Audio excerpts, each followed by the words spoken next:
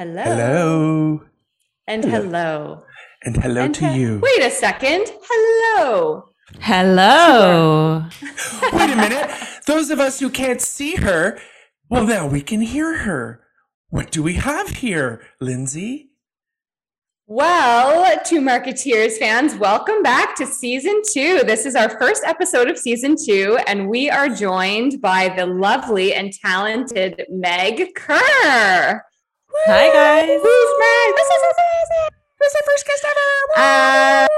For those of you who don't know Meg or haven't seen, we brought Meg in to help us with some of our exciting promo material for season 2, our season 2 launch. But for those of you who may have not seen any of that, I'll just let you know a little bit about Meg.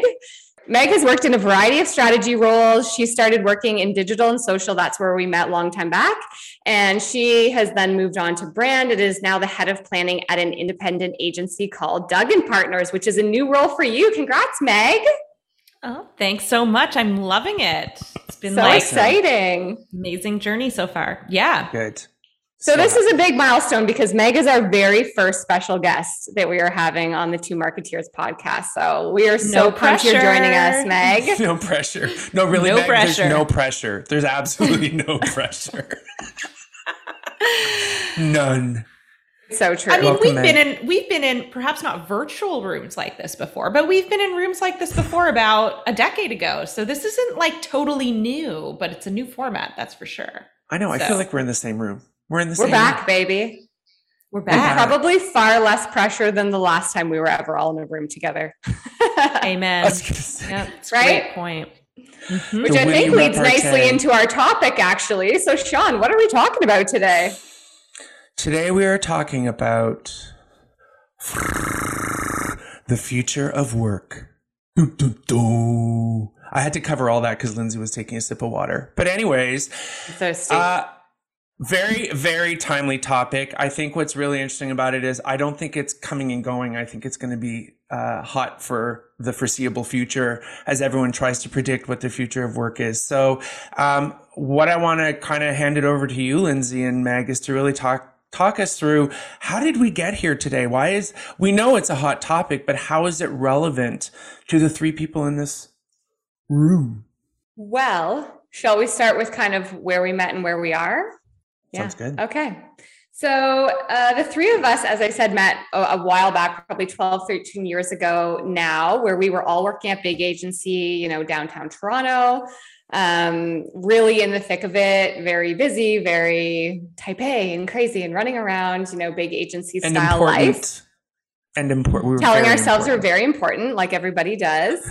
And we have now kind of ended up at various stages of what we kind of see and envision to be the future of work. So Sean being, independent consultant running his own business for a long time now, out of the agency world, me stroking his beard for those who can't see.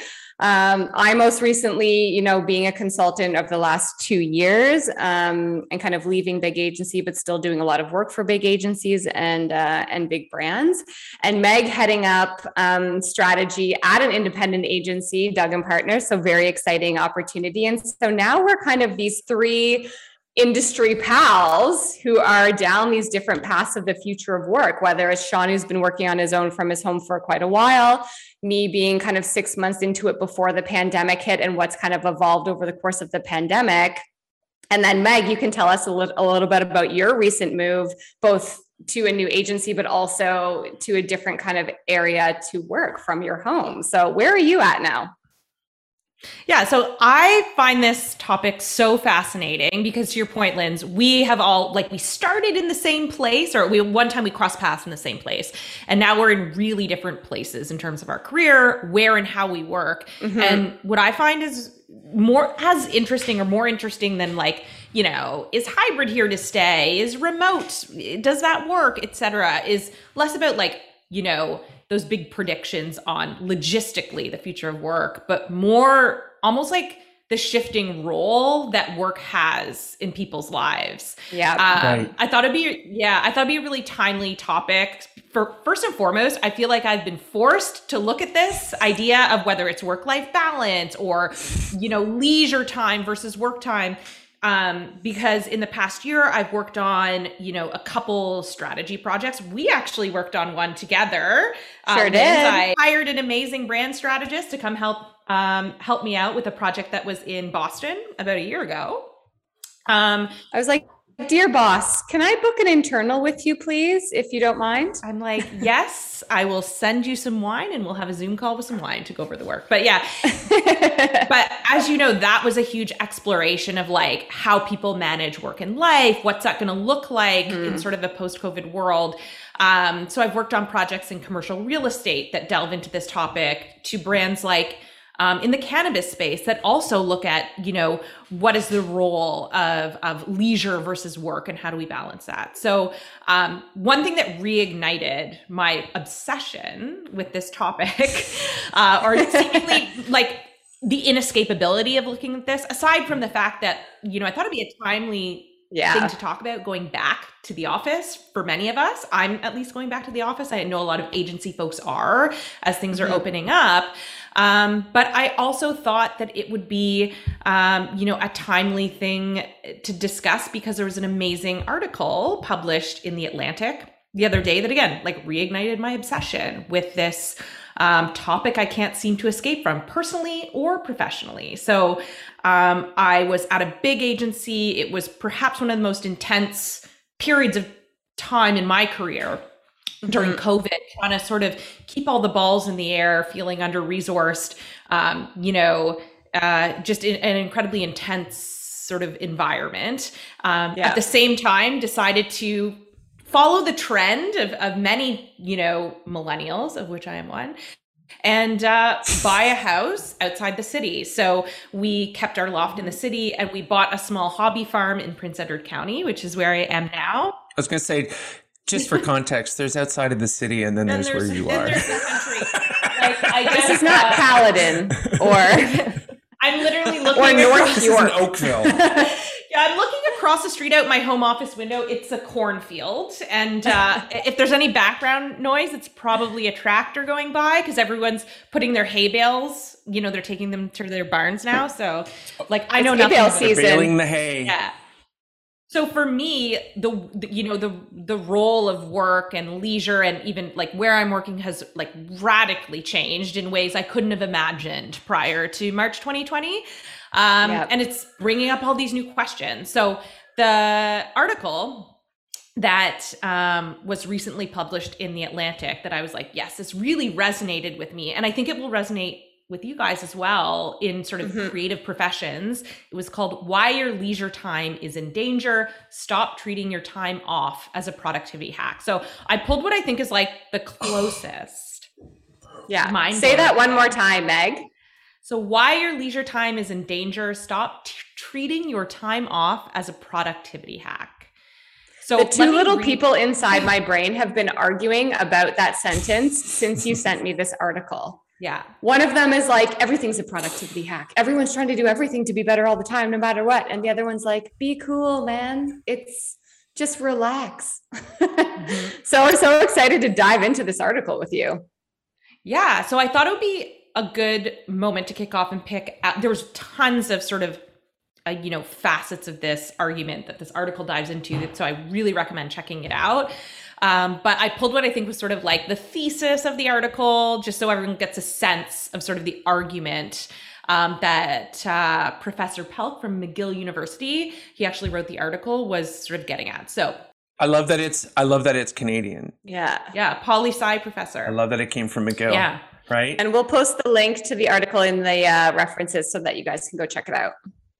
So here's the quote that I pulled. So over the past few months, a string of pundits and business columnists have been calling for a 4-day work week, paid parental leave, and tighter limits on mandatory overtime. Many of these thinkers rationalize proposals that give us back our time by promising that they will contribute to overall prosperity. A well-rested workforce, the argument goes, is a more productive one.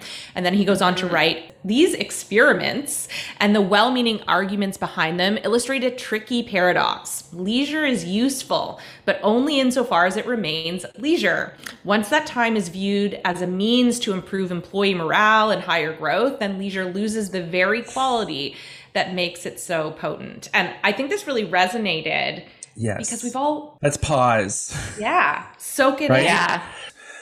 Wow. Mm-hmm. Those of us who are working from home and have made that a key decision of how we will work, not where we will work. And I think that's fundamental.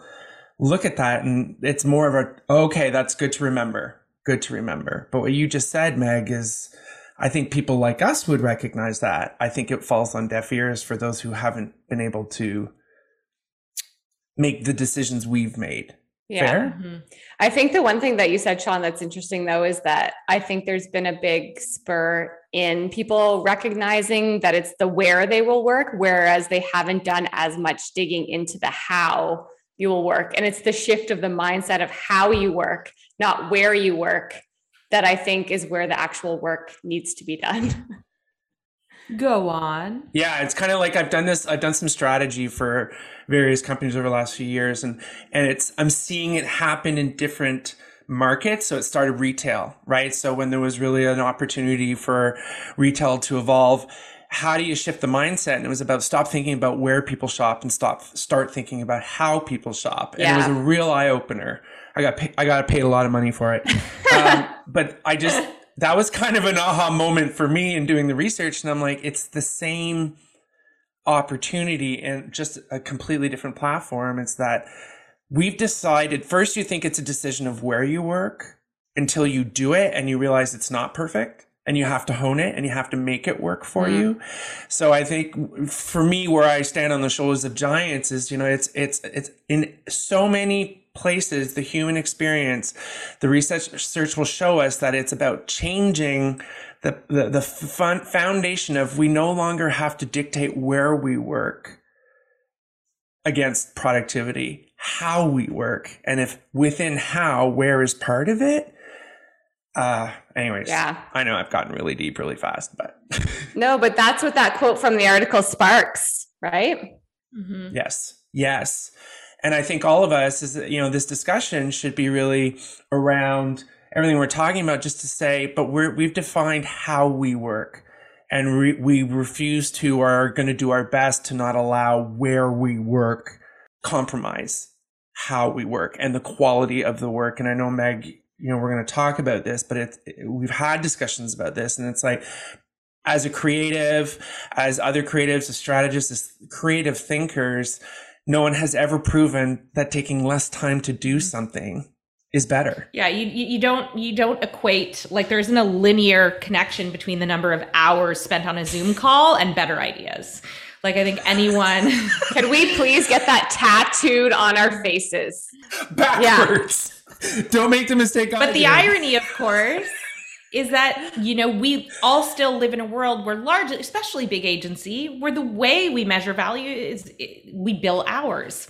So there's this disconnect between the way ideas, and I include strategy in that too, because I think great strategy is more like poetry than mathematics, and that it is like coming up with, I stole that from someone we interviewed, actually. She probably stole it from someone else, so it's fine. Another beautiful quote. We will also include some favorite quotes in our references. You just make, those like Pinterest quote squares and just like post on our social media. There you go, guys. Thank you. Free idea for your social. Oh my God, we're on a whole new platform. Lindsay, we got to talk. We're on a whole new platform. What's your Pinterest strategy? Quote squares. Quote squares. Thank you. But yeah, I think that like there's even more interesting paradox when we go back to this article of like, should leisure always be used in the interest of productivity, or can we not just like be? Because it loses the value when you start relaxing as a means to unlock ideas. Yeah. We've all been there, right? It's a tough thing. Like I was just reading in The Drum this morning. You guys know one of my favorite resources is The Drum, but they were also talking about like, people who go to work at agencies are typically high performing type A type people. So it's also very hard when you have a company that's built of these types of people to flip the switch on what leisure and relaxing means in the name of productivity. Like I think I'm a prime example of that. As I started running a lot in the pandemic. And Meg, you know, you are an avid runner. You know, I am not an avid runner. I only run when there's like wine down the street and I'm trying to get it. So during the pandemic, that sounds accurate. Yeah, accurate. Yeah. During the pandemic, I started to run a lot, and it's such a backward way of thinking, because I'm like, well, if I run more, I'm going to get my adrenaline pumping. I'm going to get my ideas going. I'm going to have a clearer head so that when I come back home, I can get down to work. And even in that moment, I'm like, I'm treating the only physical health experience I have in the day in the name of productivity. And it just comes naturally for me to think that way. It's scary, actually. It's scary. Yeah. For me, actually, one thing that really shifted my perspective on the role of work and what it meant to me. And, you know, as I was living through this intensely stressful time, we actually moved to the country. So before we bought our home in the county, we moved to a family home in like a really rural area. And we would go into town, and you could, you know, the pace of life was so different. And after having lived in a city, living that like ad agency life where you're like, going to parties or launches like 3 days a week, and then having, living in a loft, and you're taking the TT, it's that like hectic energy that like makes the city so special. Once you're removed from that, you're just like, wow, there's actually like another way to live. Yeah.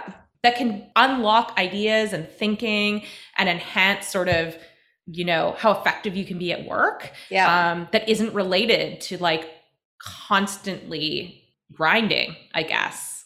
So what is it like now? Like, what is the feeling or mindset that you have now that you're still working for, agency downtown and like leading strategy? And that's a big role. Yeah. But now living in rural and, balancing that, but having like, how has the way that you spend your energy on work, has that shifted, or does it actually just kind of feel like you're doing big work in a different place? It's completely shifted for me. I think part of it is because I've changed jobs, but I feel like previously, and maybe it is part of where I lived, I would get up, I lived in an open concept loft. So it was like, you're basically in one big room. Yeah. And there was zero delineation between work and life. I would get up, sit at my desk, work all day. You're on tons of meetings, and then you go to bed. And it's like, what you think about before you go to bed, what keeps you up is like that next meeting at 8 a.m.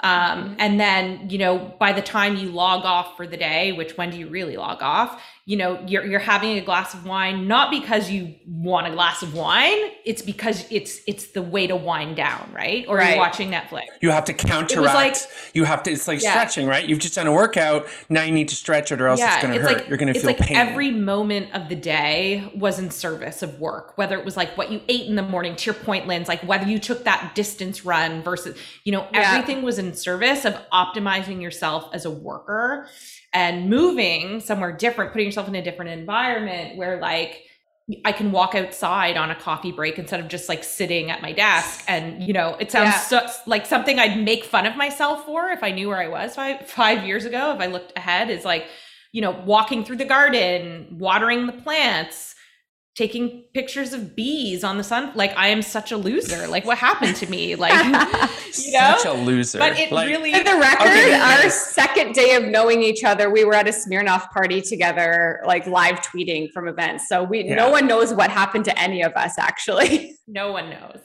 Well, I pretty much stayed boring the whole time, but you came with us to some parties. Come on. Yeah, but not day 2. And I usually left early. No, do you remember the yacht story? Oh my God, the yachting club? Yeah, that was. I think Lindsay thought she was going to die. It was the first time on a yacht, I think. And they came to work dressed like Ralph Lauren models. And the next day we're like, so it was a race. And Lindsay was like, she comes into my office, can I sit down? Because I literally almost died last night. Like, there's a difference between cruising on a yacht and racing like a J series boat. We thought it was the former. It was the latter, and it didn't go well for us. Our captain was like, "Where are your running shoes?" And we were like, "Excellent question. Why do you need those?" Because weren't you wearing like your Louboutins or Let's whatever? not get into it. They were still flavored Tory Burch flats at the time. Those were cool. Anyway, it wasn't our best moment. Okay. It wasn't our best moment. I had a great time. Oh, sorry, I got us off track. Yeah, but it was fun. That was when Lindsay was just new, and I'm like, let's be honest, Meg was always the rebel, and I'm like, Meg has broken her. We're here, we made it, guys. But go back to that question around, did it change my perspective? I actually think similar to like, I don't have kids, but from what I've heard, having kids really gives you like this new experience, a new perspective on life, which you bring to your work, right? And I think changing where you live, you know, in a radical way, or your lifestyle, can bring new thinking because it gives you a new perspective. So one of the things I think of all the time is I used to work on briefs for a brand in the alcoholic beverage space, which is iconic and targets a more traditional sort of drinker. And a lot of people who drive that volume don't live in big cities. And, you know, I think back to sitting around a boardroom and being a strategist and needing to understand this consumer and now living the life of that consumer. I'm like, what the hell Hilarious. was I thinking? You know? So it's interesting, you know, now living and understanding perspectives of both, you know, your typical ad agency person, which I'd say I was, and now having, you know, your next door neighbors be literal farmers that have lived here for generations. So it's really, as a strategist, it's an amazing privilege to get to open your new eyes. Perspectives. Yeah, new perspectives. It's really cool. I've got a question for you, Meg. What shifted your mindset, right? Was there something, just like someone who has a kid, is they decide or find out that they're having a kid, right? So that is that's making a reaction or a decision that then sets the unknown path of complete change over years. Well, like you said, you made a very significant lifestyle change. Help us understand what brought you to that, because that's what we don't talk about is, okay, so where you are now is great. What made you even think that this was an option?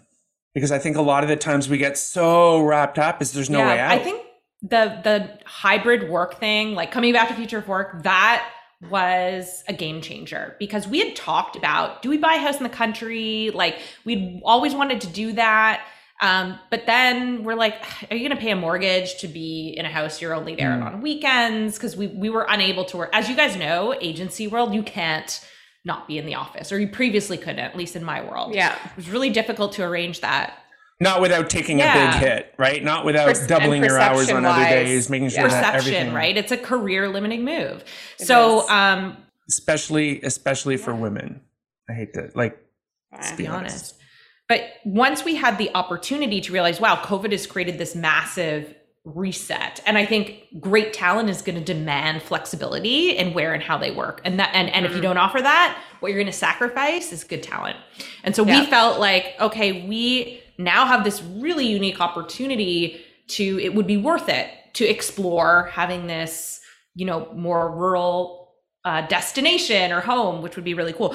So that was sort of like the reality that made it possible. That was sort of like, this is actually something and to consider. We're different too. Like we don't have kids and we have a small loft in the city, and we weren't at a place where we were all in real estate in Toronto, which, as we know, is like cripplingly expensive. So we had the opportunity to kind of like keep a small place in the city, a pied de terre, which I like to call it now, and then have this home in the country, which frankly, like, let's be real, this is our child for the interim, because it's an older home, it needs a lot of work, and there's so much, you know, things we want to do. It needs love. And also just it needs its diaper changed on occasion. I get it. I think that the would be metaphor is strong. To a cistern. Yeah.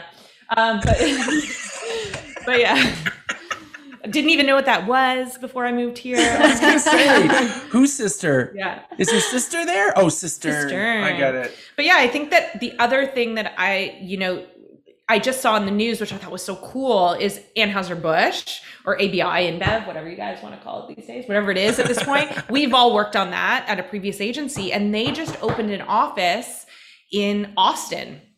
because they're like, that's where talent is moving, to these like non-big Coolest place on cities. earth. And I think that like, it is the cool. Hey, we went there together. Oh, yeah. Lindsay and I went to South by Southwest. Surprising. We What a made it trip. out of there together, to be honest. I approved the budget. That's Ooh. all I can. We tacked on That's a all I good can vacation at the end of that as well.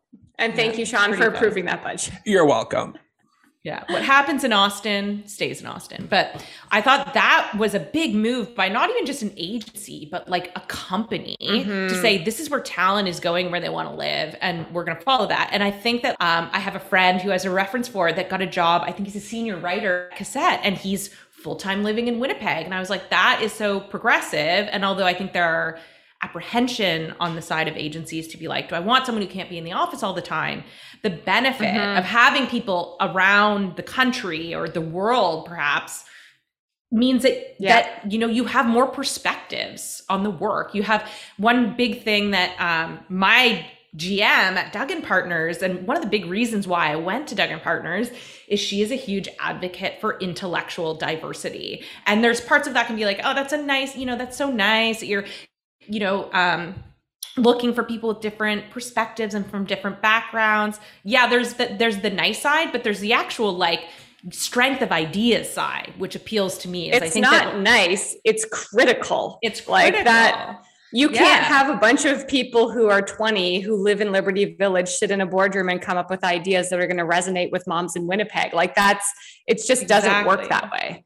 So I do think flexible work is going to make it easier to create those teams and make creative ideas better and stronger, frankly.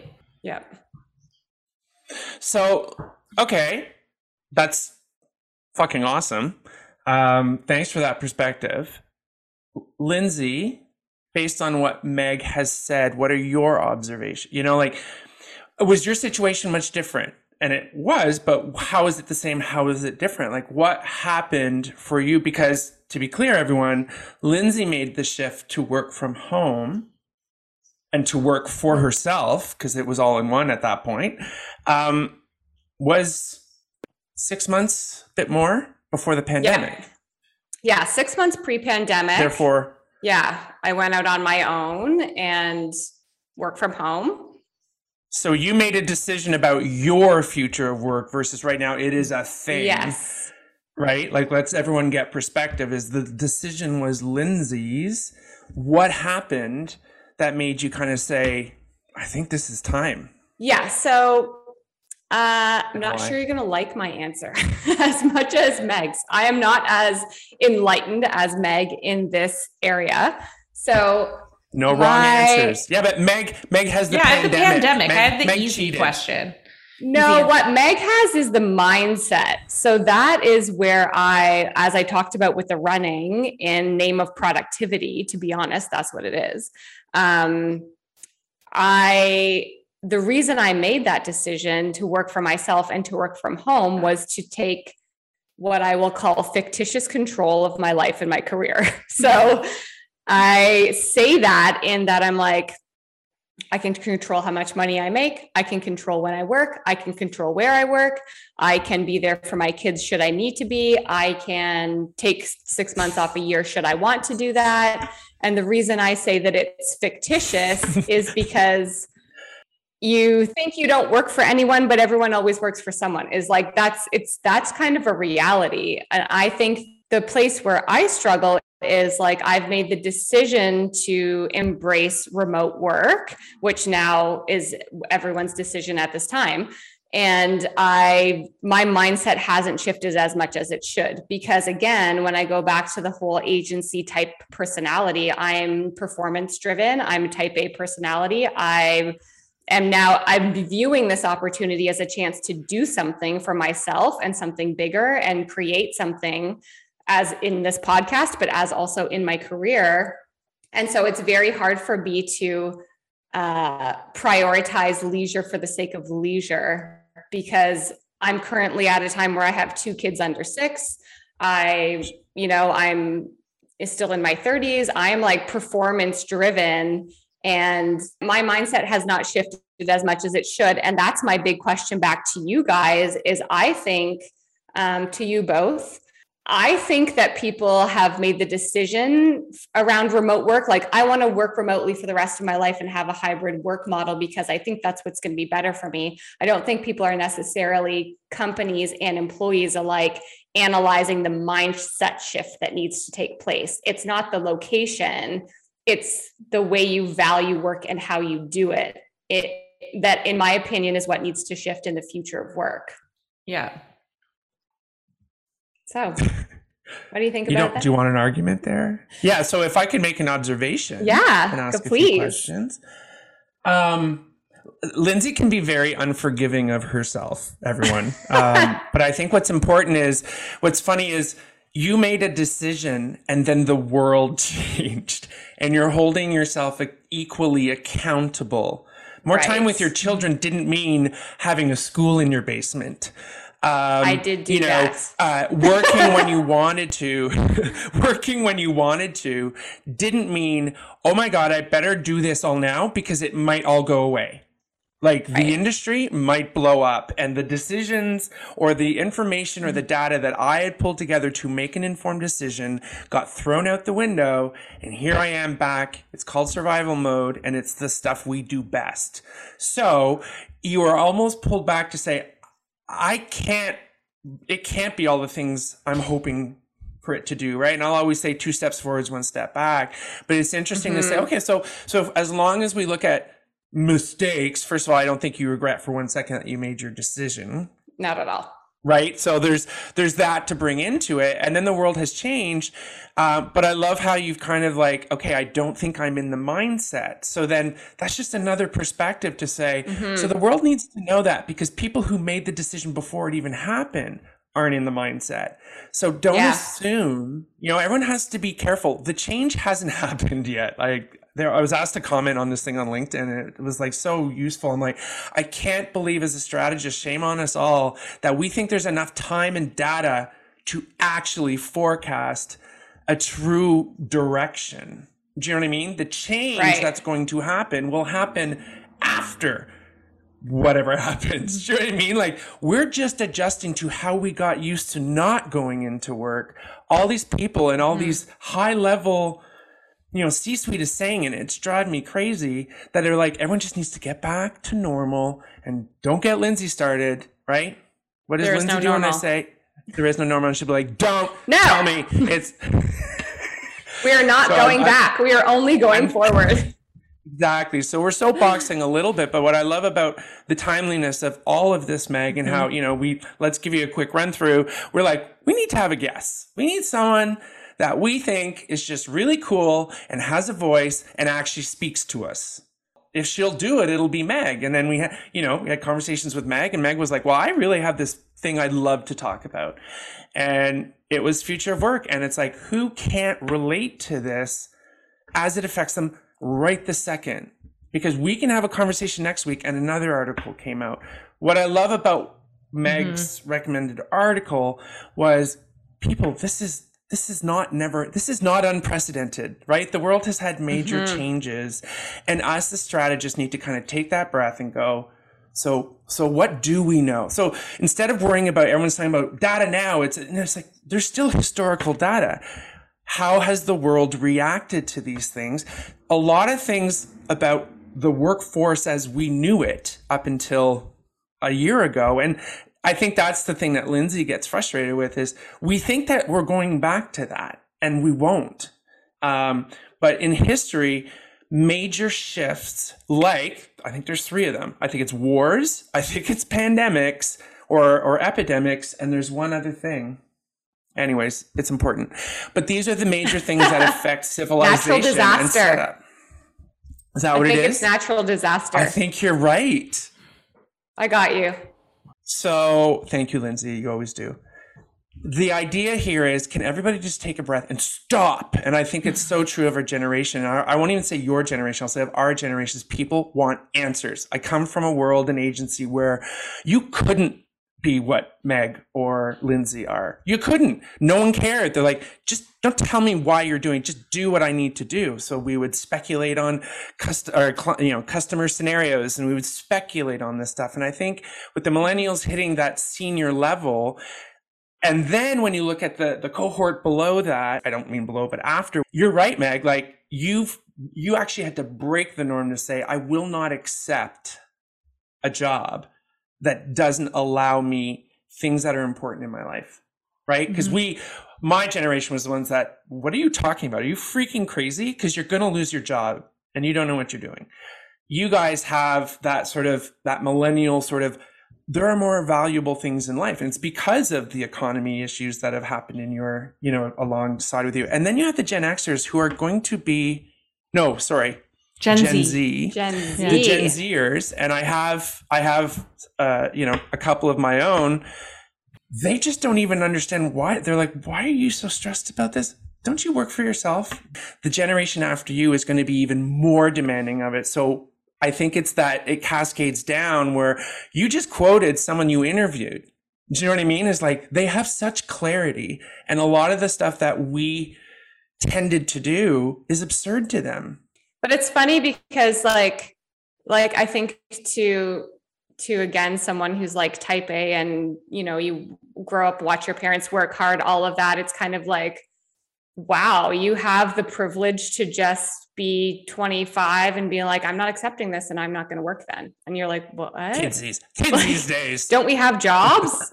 Is that not what we do? It's a funny thing. And that's where sometimes I find like people have made the decision that that's what they want, but they're not unpacking the why as to why they want it and what next now. So I feel like that's what's going to come out over the next year or so. People really analyzing, what does that mean beyond just not being in a physical location? What I think is we're going into this with a good perspective. And I love how, Meg, you've provided us this platform, which is the topic, to utilize our platform around how do we keep showing people that it's just constantly evolving, and what do we have to tell them with all three of our observations to say, if I could tell you one thing, the one thing I'll say is you need to change your mindset, right? Like that's what I did this for freedom and I'm not seeing freedom in what I've given myself, right? You're not allowing yourself to be free. Yeah. And because your mindset is still of the old way. Yeah. What do you think about that, Meg? Like, do you think mindsets have shifted? Like mine has in the agency conversations you're seeing? Yeah. And it's also why, it's interesting. At my previous agency, a lot of people quit, and it was shocking. I know this isn't unique to, our industry. There's a huge resignation boom, but a lot of people, young people quit. And I'm like, so where are you going? Where's your next excitement? Nowhere. Well, that's what I mean. That's a luxury. So enlightened. I think it comes with, a lot of them staying at home longer, whatever. They can't buy a house. Yeah. But Meg, what are you seeing? In terms of like mindset? Like, what are you seeing in terms of like mindset and in the actual agency environment, and coming from your other agency and going to a different agency who has maybe perhaps a different perspective? Do you think really different? If we open the conversation to like other agency leaders and things like that, what do you think? How do you think people feel about mindset in the environment now? Well, I think there are a couple like domino effects, at least from my perspective. One, with everyone kind of working from home for a year and a half, I think people have said, hey, I could do this on my own, or hey, I don't want to wake up at 7, sit at my desk. It's not worth it. Like I'm not working for me. I think there's a different motivation, Lindsay, when you're like, this is my thing. I'm personally motivated. This is my personal brand. The harder I work, the more I get.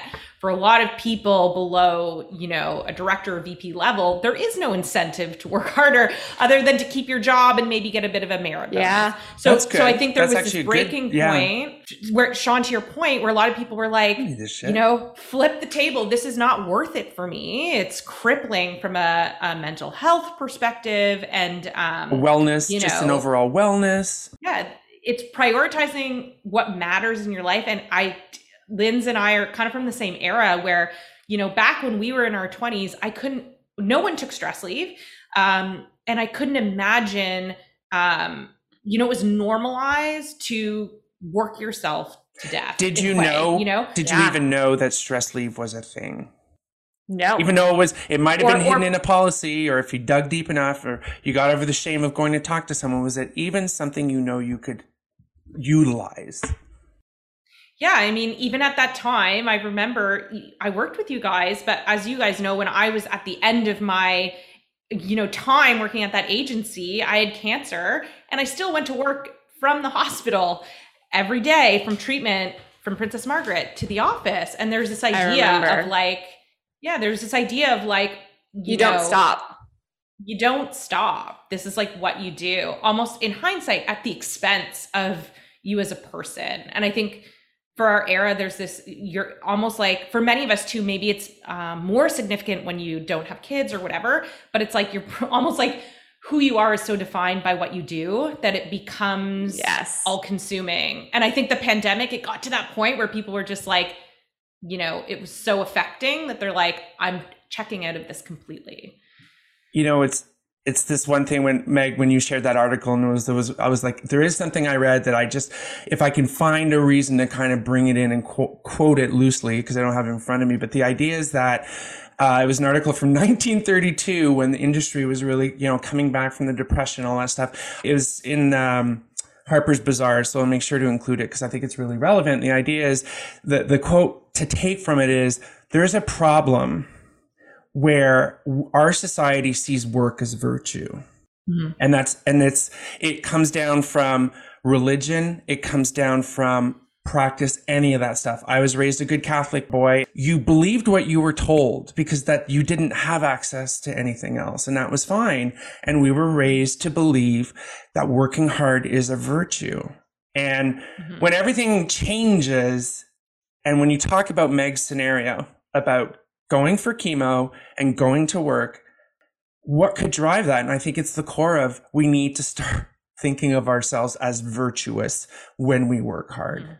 Because virtue is kind of like, I love that article because it's in sort of the language of that era, but essentially if you rewrote it for today, it would really be like a criticism of hustle culture. Exactly. Which we're seeing now. 100%. Like how the pandemic killed hustle culture and it was kind of already on its way out. And it's funny how it's cyclical. It's like there's been these criticisms over and over.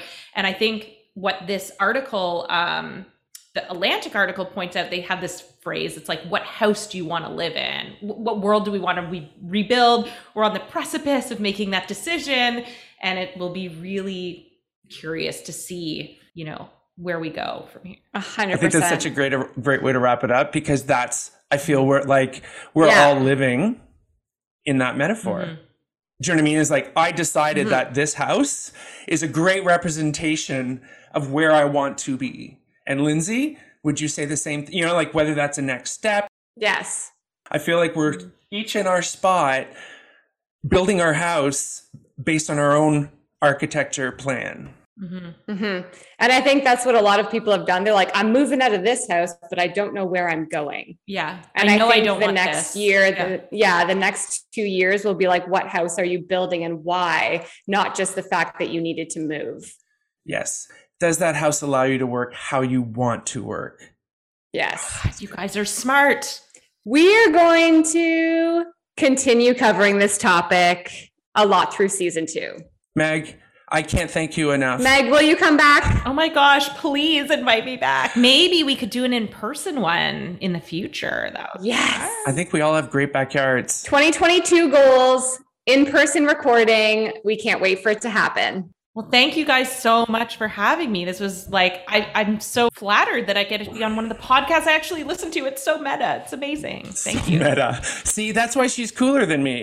Now I'm going to use that.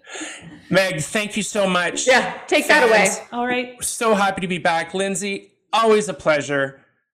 Have a great week, everybody. We will talk to you real soon.